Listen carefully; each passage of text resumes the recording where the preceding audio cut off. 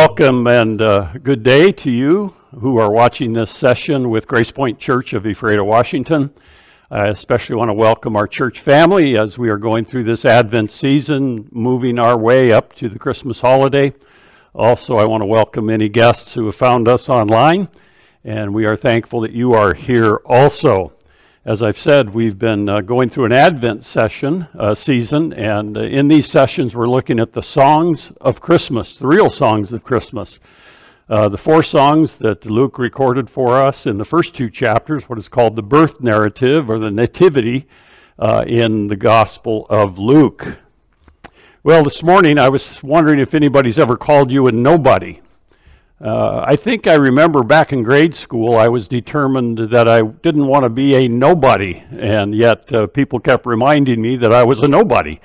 And that seems to be our culture today, which seeks for fame and fortune, that sometimes we are considered to be just nobodies in this world.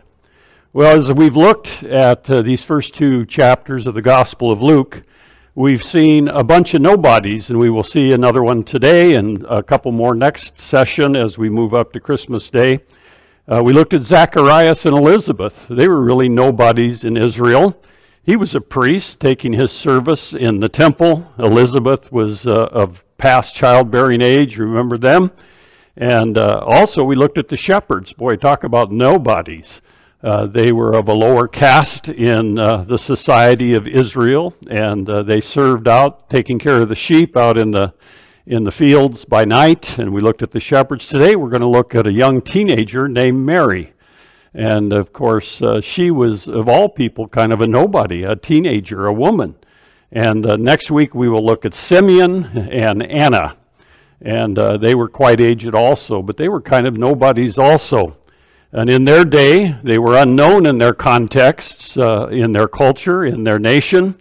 And had it not been for these unknown people, these nobodies, our understanding of the nativity or the birth narratives of John and Jesus would be lacking, quite lacking. And so Luke includes these nobodies. I like the quote from Jim Elliot, who was a messenger to the Auca Indians in South America. He was martyred for his faith. He once said, and he once identified missionaries as those who are something like a bunch of nobodies trying to exalt somebody. A bunch of nobodies trying to exalt somebody. And that's exactly, as believers in Christ, what we should be. Even though you may feel like a nobody today, if you're a believer in the Lord Jesus Christ, you are having the great privilege of exalting somebody. And as we approach the holiday and the Christmas season and the remembrance of the first advent of Christ, we are exalting Him, the Lord Jesus Christ. And so as we are all embroiled in our own day-to-day activities and the needs and the busyness and the difficulties of a pandemic, we need to remember the magnificence of the first advent of Jesus Christ, of glory coming down in the form of Christ. And it's a moment to slow down during these sessions and as we move up to Christmas for you and those around you, your loved ones, your family, to focus on what is really eternal, what is really eternal. And so in the past couple of sessions, we've looked at the Song of Zacharias, found in Luke chapter 1, verses 67 through 80. We looked last session at the angel song, the Gloria in Excelsis Deo in Luke 2:14. And today we're coming to Mary's song, and it's called the Magnificat. The Magnificat, which is found in Luke chapter 1, verses 48 through 55. If you take your copy of God's Word, turn to the Gospel of Luke in the New Testament and turn to chapter 1 again. Very familiar passages. If you grew up in the church, every Christmas you hear these passages read, you read them yourselves. There's multitudes of devotionals based upon these passages at this time of year. And as we move up to Christmas Day, it is still good to review the old story and to review why it matters to us today. And so I'm going to pray, and then we're going to look into a few verses here and then look at this song in Luke chapter 1. Heavenly Father, thank you for this day of life. Thank you for your blessings in each one of our lives. And I pray today that you would give us eyes to see your blessings, even in the midst of difficulty, loneliness, isolation, perhaps physical and emotional difficulty. But Lord, build us up spiritually, build us up, and remind us of the greatness of your character, and that the Lord Jesus Christ came, that he invaded this planet, that he took on human flesh, and that he is the God-man. And this babe in the manger grew up to die on the cross for our sins and rise again, gaining victory over sin and death. We praise you for that. In Jesus' powerful name I pray. Amen and amen.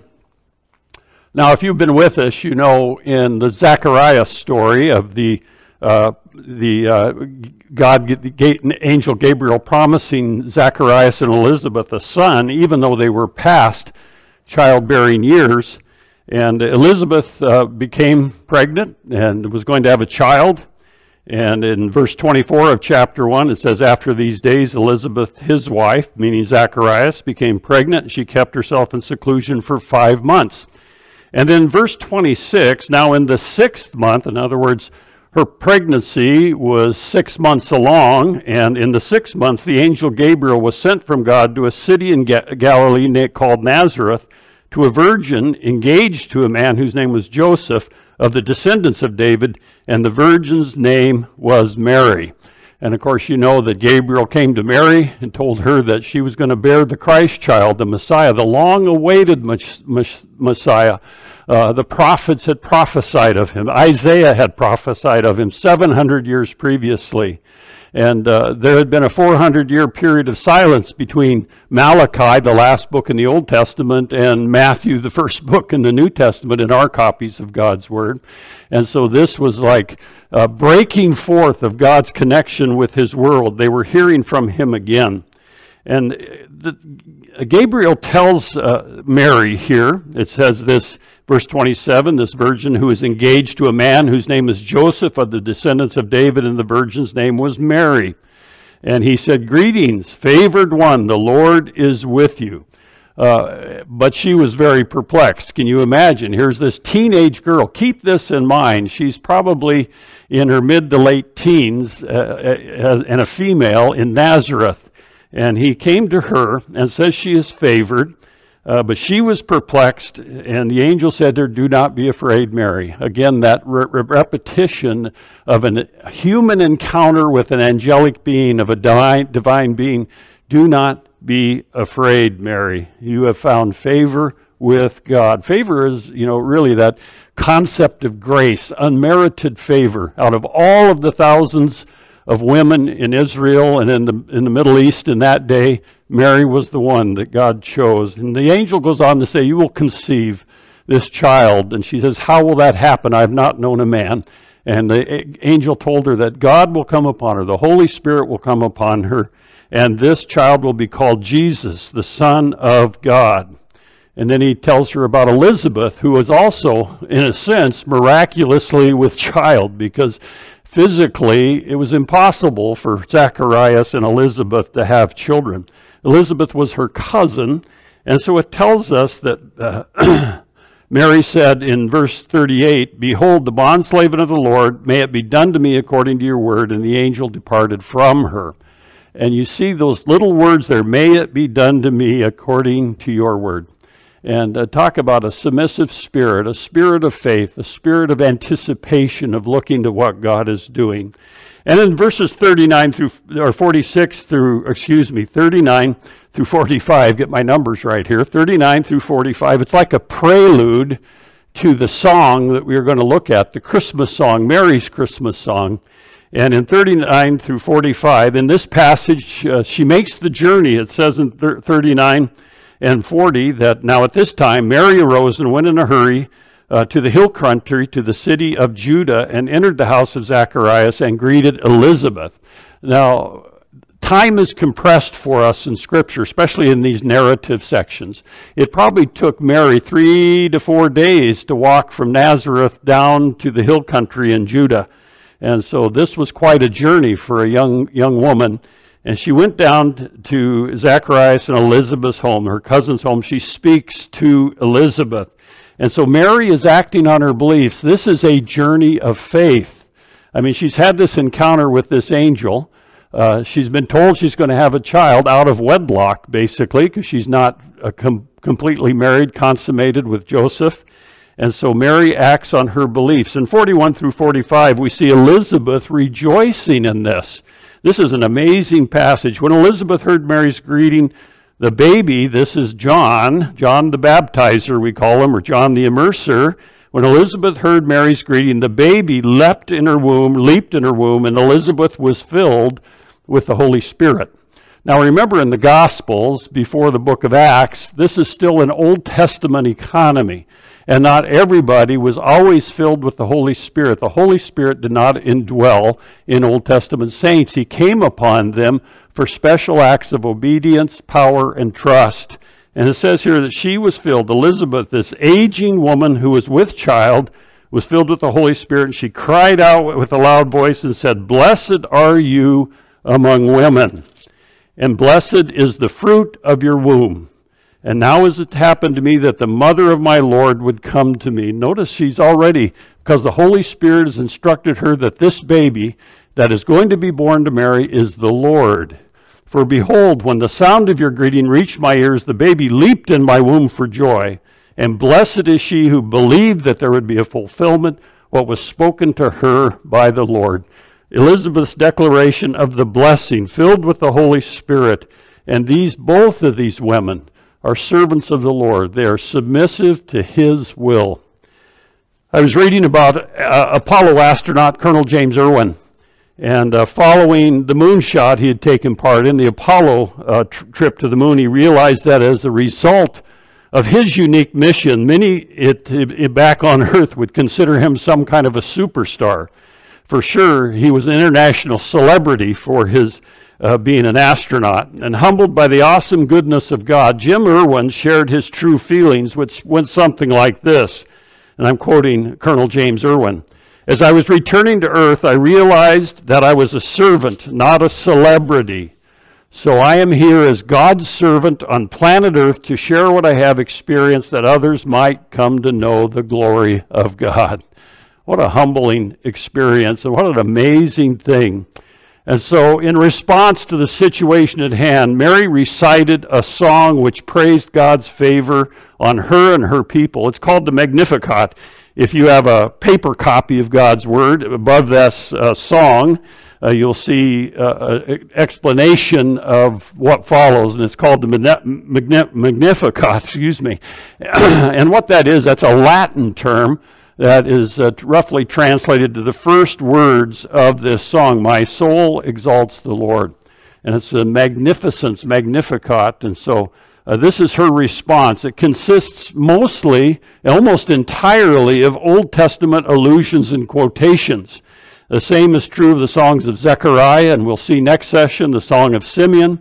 Mary's song has many similarities to Hannah's song in 1 Samuel chapter 2, verses 1 through 10. Mary praised God for His special favor to her. She saw her part as one of the godly remnant that had served Almighty God. And she called God my Savior. She had an intimate acquaintance with Him. Now, as we go through this, keep in mind that Mary was a teenage girl, and her memory of the Word of God, remember that every Jew didn't have a Bible, didn't have an Old Testament. They would go to synagogue, go to times of study with rabbis, and parents had the responsibility of bringing up their children in the admonition of the Lord.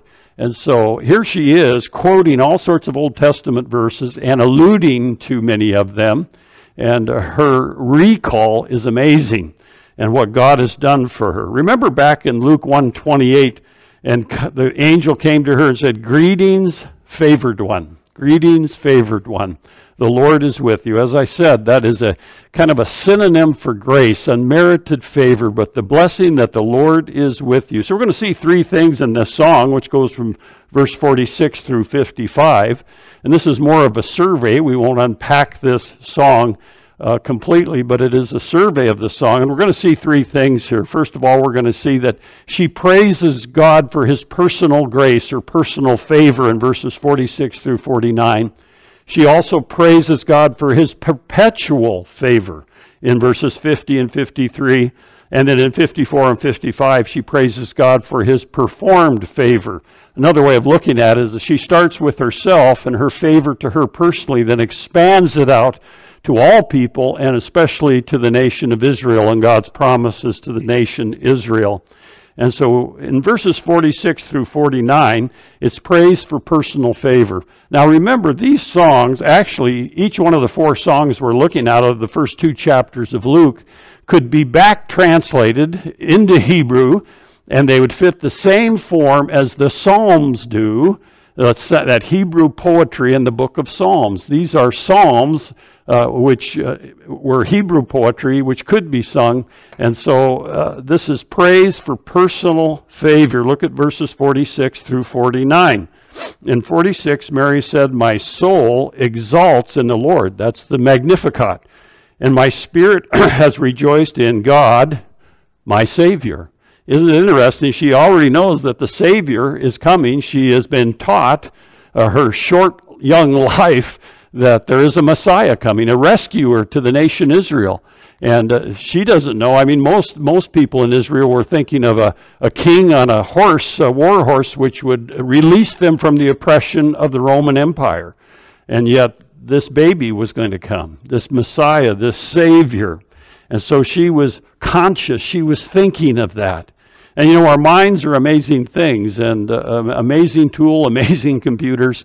And God talks a lot about how we think and what's on our mind. And Mary, for her, she was thinking about her Savior. She was exalting the Lord, and her spirit is rejoicing, great joy in being redeemed.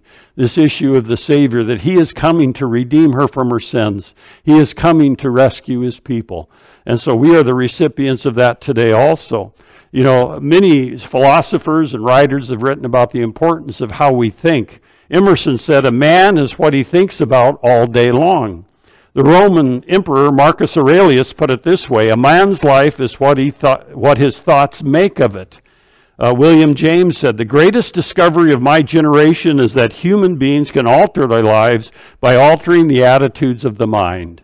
And in the Bible we find, "As a man thinks in his heart, so is he." And so we see Mary here focused first of all on the Redeemer, this Savior, Lord my Savior, God my Savior. In this song, if you write in your Bible, which I encourage you to do so, or if you can highlight on your digital device, 8 times the phrase "he has" occurs in this song. In verse 48a, she is praising God for regarding her, or the idea of regarding is turning his eyes upon her. Look at 48. "For he has had regard for the humble estate of his bondslave." Notice the 2 little words, "he has," and we'll see 8 occurrences of that, or a form of that. What God has done, this is a praise for God, for personal favor, personal grace. He has regarded her. He has turned his eyes upon her. And then in 48 and 49, the rest of 48, he has rewarded her. Look at the second half of 48. "For behold, from this time on, all generations will count me blessed. For the Mighty One has done great things for me, and holy is his name." She became going from a nobody to being regarded by God, to being rewarded by God, that every generation since will remember her, and all generations will count me blessed. She was the one who bore the Christ child, the Savior of the world, and the Mighty One has done great things for me. So she's praising God for personal favor, for grace. Mary realized that God is doing something pretty wonderful through her life.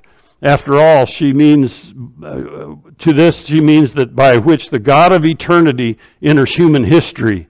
While many of her day ridiculed her and talked about her, she knew that in days to come others would look back on her obedience and know that she had been blessed in the Lord. Her reward was in the fact that God was to be glorified and others would be blessed by her actions. Now remember, in Israel in this day, a young woman like Mary, if she was found to be with child before she was fully married to the one she was betrothed to or engaged to, she could be stoned. Her father could stone her. Her to-be husband could stone her. This was a serious, serious deal that we do not fully understand, because in our culture, children born out of wedlock is, no big deal. It just happens all the time. But in this culture, she could have been stoned. But Mary praises God for his special favor upon her. Secondly, in 50 through 53, she praises God for perpetual favor or perpetual grace, ongoing grace. She praises him for his special favor upon all people. Through the child she was to bear, God was being merciful to Abraham and his descendants, which we'll see in a moment. And Mary was aware that the birth of her child was the fulfillment of the covenant promises to Abraham and for his people. So perpetual favor. Three things in verses 50 and 50 through 53. First of all, in verse 50, there is the permanence of his favor. The permanence, look at verse 50. And his mercy is upon generation after generation toward those who fear him.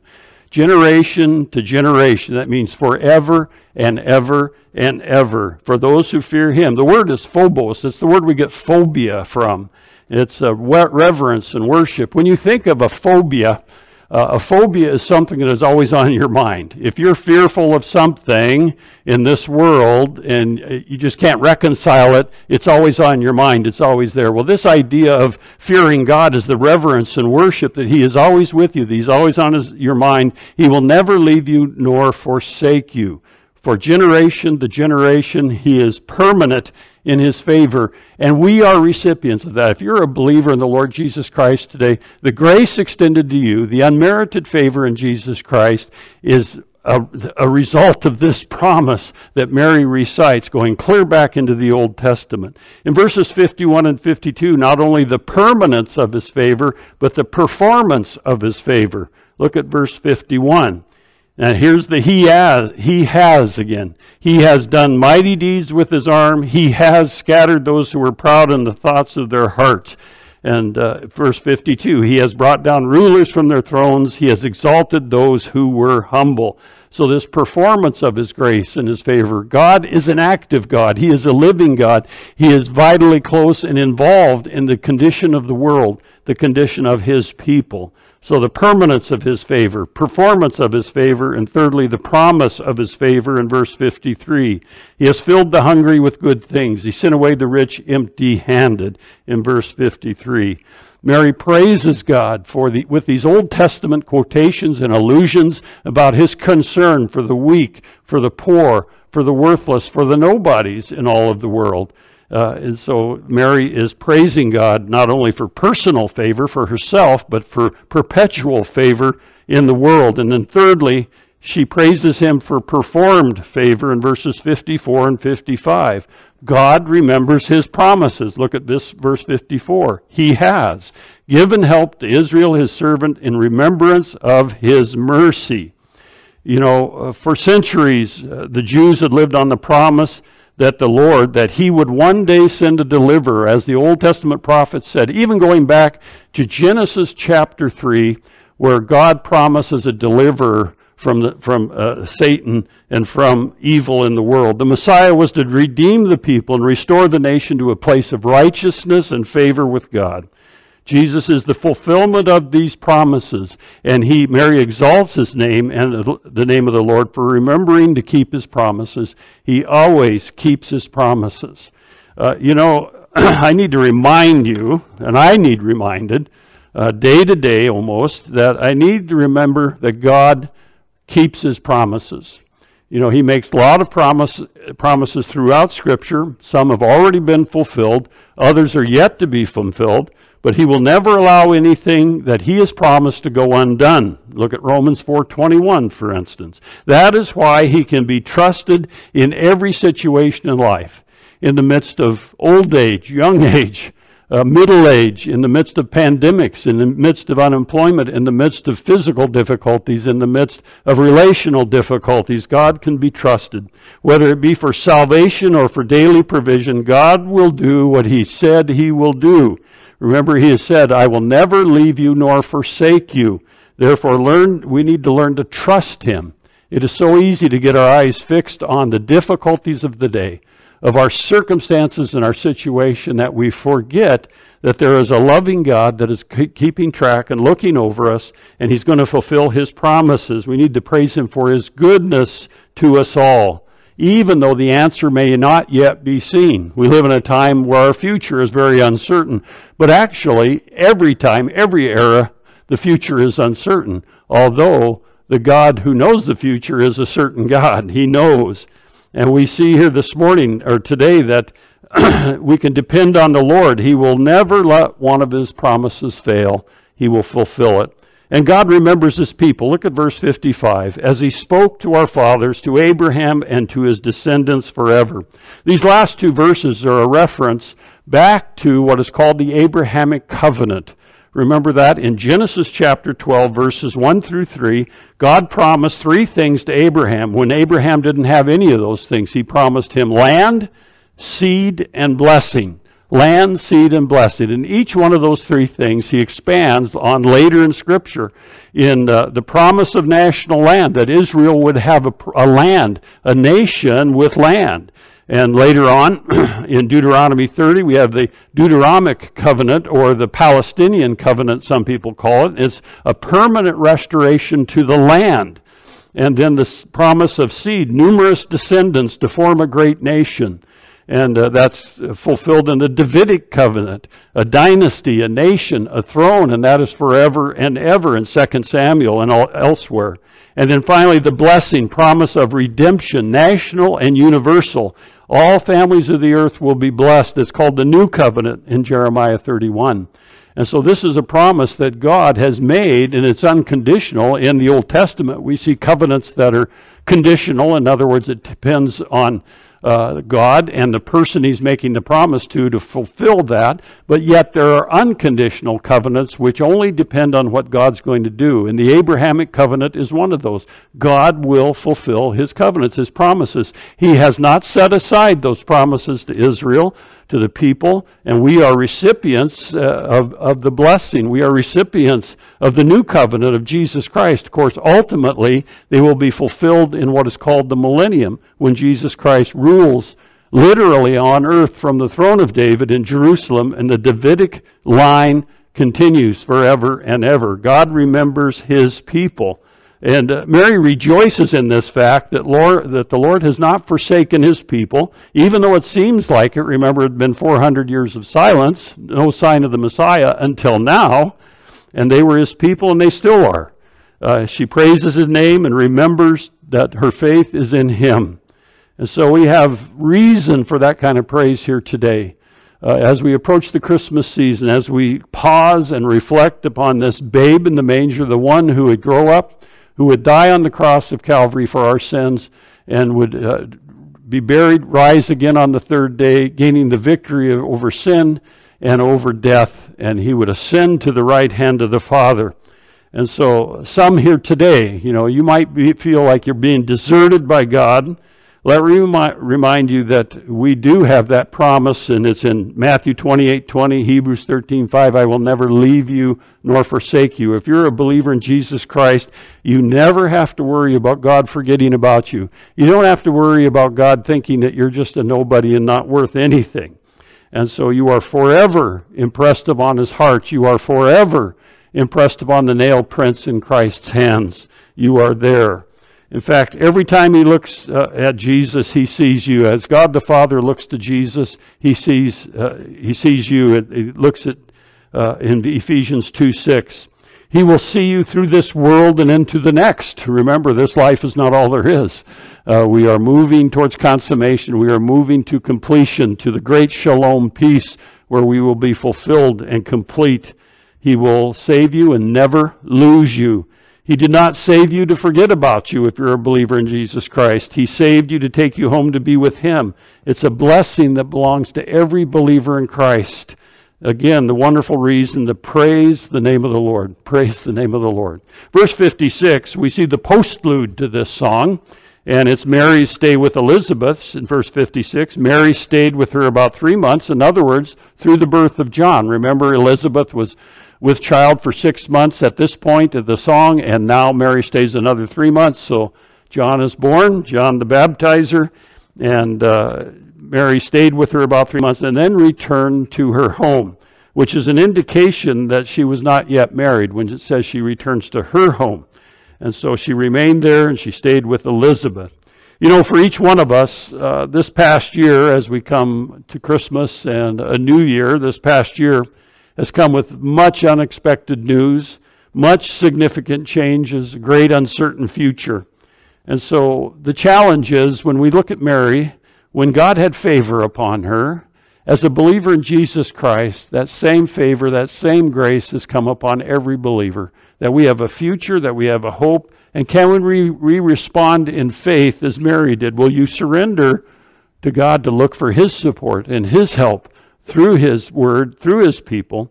And Christmas is a time to reflect upon the past, to rejoice in the present celebration of our Savior's birth, and to prepare for the future in dependence upon God and interdependence on one another, as the church is interdependent upon one another.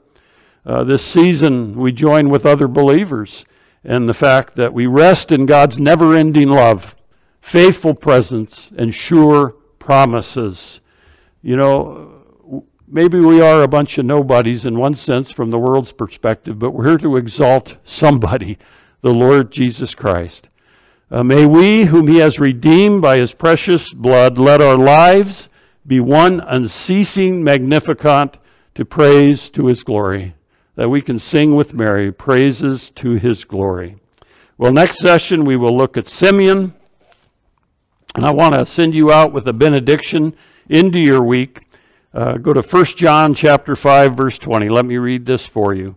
And we know that the Son of God has come and has given us understanding, that so we may know Him who is true, and we are in Him who is true, in His Son Jesus Christ. This is the true God and eternal life.